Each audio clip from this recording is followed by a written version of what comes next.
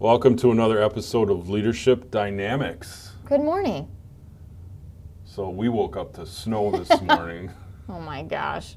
It was gorgeous. I was all set to bring the bike home on Wednesday. Gorgeous out yesterday. Snow was gone. We had a nice rain. Yep. I was ready to go. Yep. And then we woke up to this. And this. And then on the way here, Kim created a new word called snowmoblower. So we now have snowmoblowers. I'm not sure what that is Oh, or it's how a that cross works. between snowmobiling and snowblowing. Oh, So we well, I could want to see one of those. create a snowmoblower. A snowmoblower. I really think that we found a niche. All right.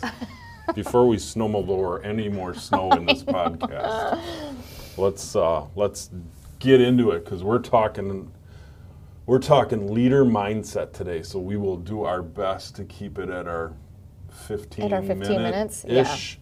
I'm gonna Yeah. go ish today Yeah.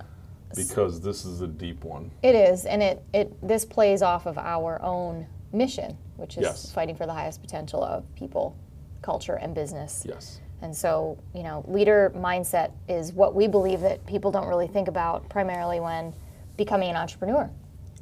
This leader mindset is like this is a huge, huge deal. So if you are your own C-suite, if you're beginning your own business, if you know somebody beginning one, or if you're in it, like if you've been in it for a year or two and sometimes you just can't see past your own nose, or sometimes you feel the pressure of what it feels like to actually be a business owner, lean into this one.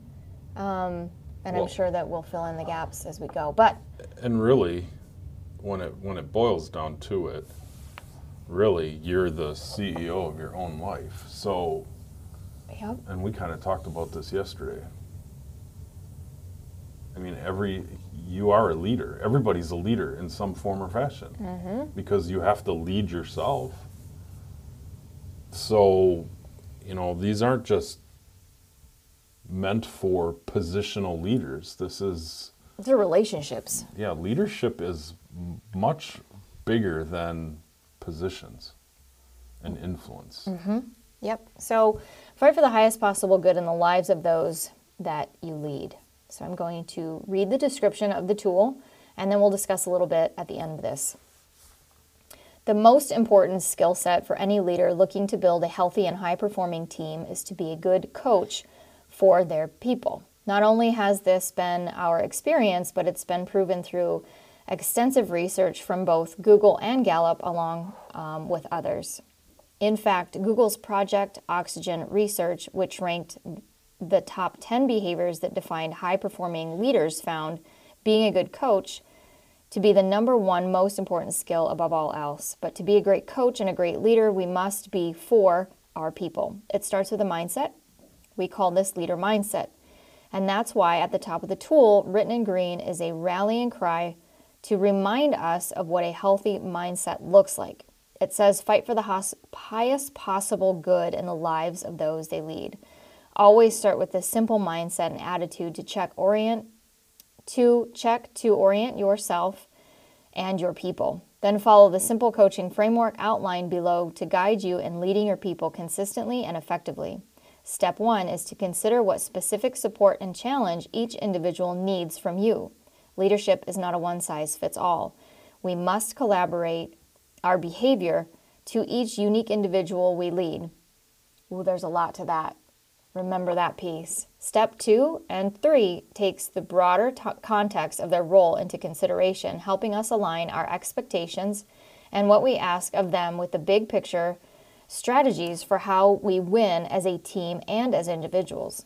Step 4 is challenges us to not simply critique what we think our people are doing wrong, but in the mindset of being for them, consider what they are doing that might be undermining their own influence, growth, and performance. Then it's our job to help them see those things and through support and challenge, call them up to a higher level of performance. Finally, step 5 builds upon the previous steps and requires us to think strategically about what the next level looks like for each of our people, and then to be proactive in how we can help them get there. Far from simply being a boss, quote unquote, Liberating leadership and coaching is more like climbing a mountain, as the picture indicates in the tools. It's tough and it requires us to constantly be going ahead of our people, helping clear the path, like snow blowing, and then reaching back to help them climb the mountain with us. It's tough, but it's worth it, and you're not alone. The Leader Mindset tool gives you a simple, scalable coaching framework that you can use to be a great coach to anyone you lead. Use it daily to help you set the standard in both mindset and process for how you build leaders worth following in your team. Wow. All right. Okay, go back to that section. I'm going to go back to number 1. Step 1 is to consider what specific support and challenge each individual needs from you, because it's not a one-size-fits-all.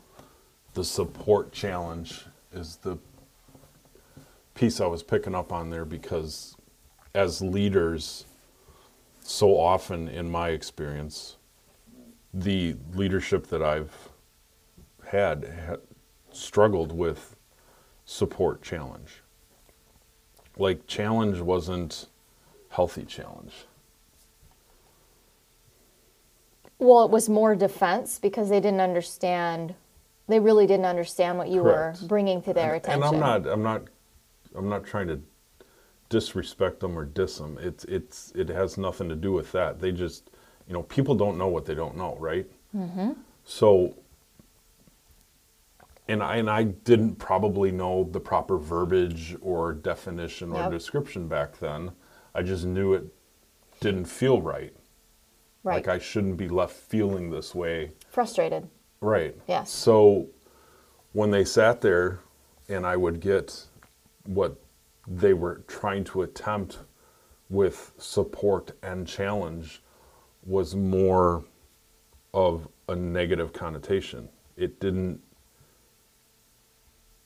wasn't high support, high challenge by any means of the word. No, I would say that they probably just shut you down. Yeah. Well, often. Yes. Often. And that's partly because my brain operates way faster than my mouth. That's yes, that's true, because your number one voice is creative. So, Correct.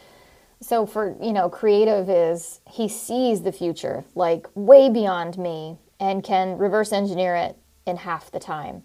But to get it out and process through it verbally takes time. Yes. You need to be asked the right questions to get you there. And when he gets there, trust me, folks, it is magic that comes from his thought process. And people don't know how to use it to their advantage. So think about that. So think about that in your teams. Yes. Think about that in your relationships. Mm-hmm. If you don't know these key pieces of how the 5 voices really intertwine and how it really is the communication code. Because I can't tell you how many times that when I was speaking throughout my leadership, especially early on, I thought I was bringing support to my people. I thought I was bringing healthy challenge to my people. Mm-hmm. But I didn't understand what it was to be on the other side of me. I just thought everybody spoke like I did and thought like I did. Yes. And that's not true. Same. Because I'm only, 9% of the population? Yeah. Yes. So in a room of 100 people, only 9 of us are going to understand each other. That's crazy. Mm-hmm. Yeah. So it's a great segue, actually, for the 2 and 3 that takes a broader context of their role into consideration. So helping us align our expectations with what we ask of them, and the big picture strategies for how we win as a team and as individuals. Expectations. Uh-huh. Yeah, because how is a team supposed to move towards something if they don't know what the expectation is? Well, you know what you want from them. Correct. So you have to be able to communicate that effectively. Well, and that's what we're doing, breaking that communication code, right? 1 step at a time, 1 inch at a time, and we all have an approach and different paths to get there. So let's all get on the same path, and let's be this Sherpa context, right, of leader goes first, we pave the way, we make it safe, and then we help those up to come up with us and create the same thing, that kind of duplication. Right. So in number 4, that step 4 challenges us to not simply critique what we think our people are doing wrong, but in the mindset of being for them. Consider what they are doing that might be undermining their own influence, growth, and performance. So how many times have you had a bad conversation with yourself about perfect example, creative. How many times have you sat there when you've been, discarded in the room? What did you immediately start telling yourself? That I'm not good enough. Yes. And that maybe I'm not cut out for it. Yes, exactly. So, to our listeners, it happens to all of us. Every single one of us, even as good as we get, even, how many times have we said we've quit doing this business 2,000 times? Yeah. Okay, because we get in those moments of that self-talk, the self-mindset, and we start undermining our own influence to ourselves, and it can stagnate you. And how many times have we been in front of leaders that we've looked up to, and when we get into heavy conversations, we realize that they struggle with the same thing. Yes. So nobody's immune. No, absolutely not. It doesn't matter how successful you are. Nobody's immune to these soft skills. And you're always going to have a different audience, whether it's your children, because they're still growing and changing and becoming who they're going to be as adults. So you're always getting a changing audience with your kids, with your spouses, because they deal with other people during their days and they're bringing that home to you, and they don't always know how to communicate that. And then you yourself, either being a CEO, being, your own C-suite for your new company, you're going to grow in and out of people as seasons go, and you're going to have different committees and different people that you're working with. So it's constantly evolving and changing, but you have to remain the constant because you are the common denominator in every relationship that you have. It doesn't matter. Well, and that's a great segue to a thought that I've been having a lot of, because the whole coaching industry, there's a lot of really good coaches out there, and there's a lot of really poor coaches out there, and there's a lot of really mediocre coaches.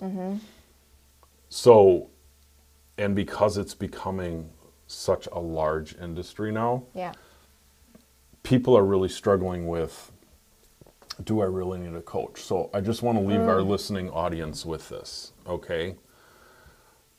Take every single coach out of professional sports or collegiate sports or high school sports and tell me how long that team is going to function and how far it's going to go in the season. That's a great point. Because it's not. And you were talking about how you have to be the common denominator. You have to be the steady. You're the constant. Right? Yeah. Okay, so that's what a coach is. Yeah. A coach is that constant. A coach is that one that brings the high support, high challenge. It's not that we as coaches have magic pills or have knowledge outside of the norm. It's just we get educated and trained in how to ask right questions and how to guide, because everybody already has 99.9% of the answers in them. But when you're in the middle, of the storm, it's really hard to see the sun. Yeah. That's a great point. I really never thought of you need to bring more sports analogy into this, because sports guy. We need, I don't think you probably even realized how many life lessons were in being either, semi-pro football and being a coach of football players, that you would ever use that moving forward into actually coaching, high-level C-suite, high-performing people. But you are the constant. But if you don't have a coach, and that's why a lot of professional athletes, I'm going to get off on a tangent, lose when they get away from, because they don't have a coach to put on parameters and boundaries and to keep them going in the right direction.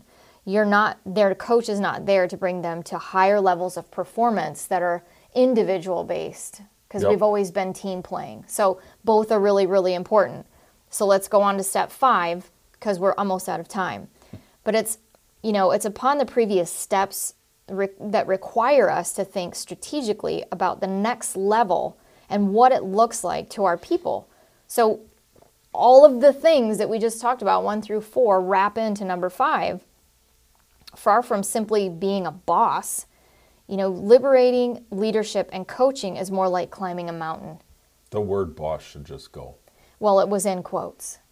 But it's meant for context to our listeners of what everybody knows what boss is, right? I understand that. But not everybody knows what a liberating leader is. No, because nobody's had it. Correct. Or if they have remembered it, because I've had liberating leaders in my life. I've had amazing coaches, just like you. Mm-hmm. I had amazing leaders in the military that I think of fondly. And I don't remember the boss. So that word is definitely meant to remind you of what not to be. And that liberating piece of doesn't mean that you get to let people walk all over you. It means that you're still in control and confident, but you are expressing expectations and helping them get there. Not just having expectations, actually helping them get there and becoming the most healthy that they can be. Right. Exactly. And we're going to wrap it up right there because that's perfect. Yeah, that is our leader mindset. And we could go on forever on this one. So thank you so much for tuning in and listening, and we will see you all on our next episode. Love you all. Bye.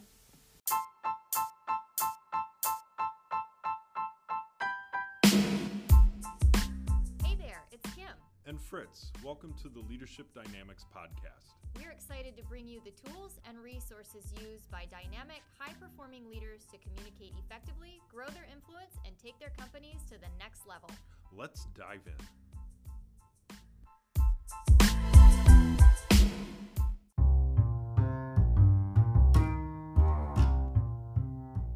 Thanks for listening. We hope this episode provided you with valuable insights and actionable steps as you grow in your leadership journey. For more information on this topic or other leadership tools and resources, visit our website at rewireddynamics.com.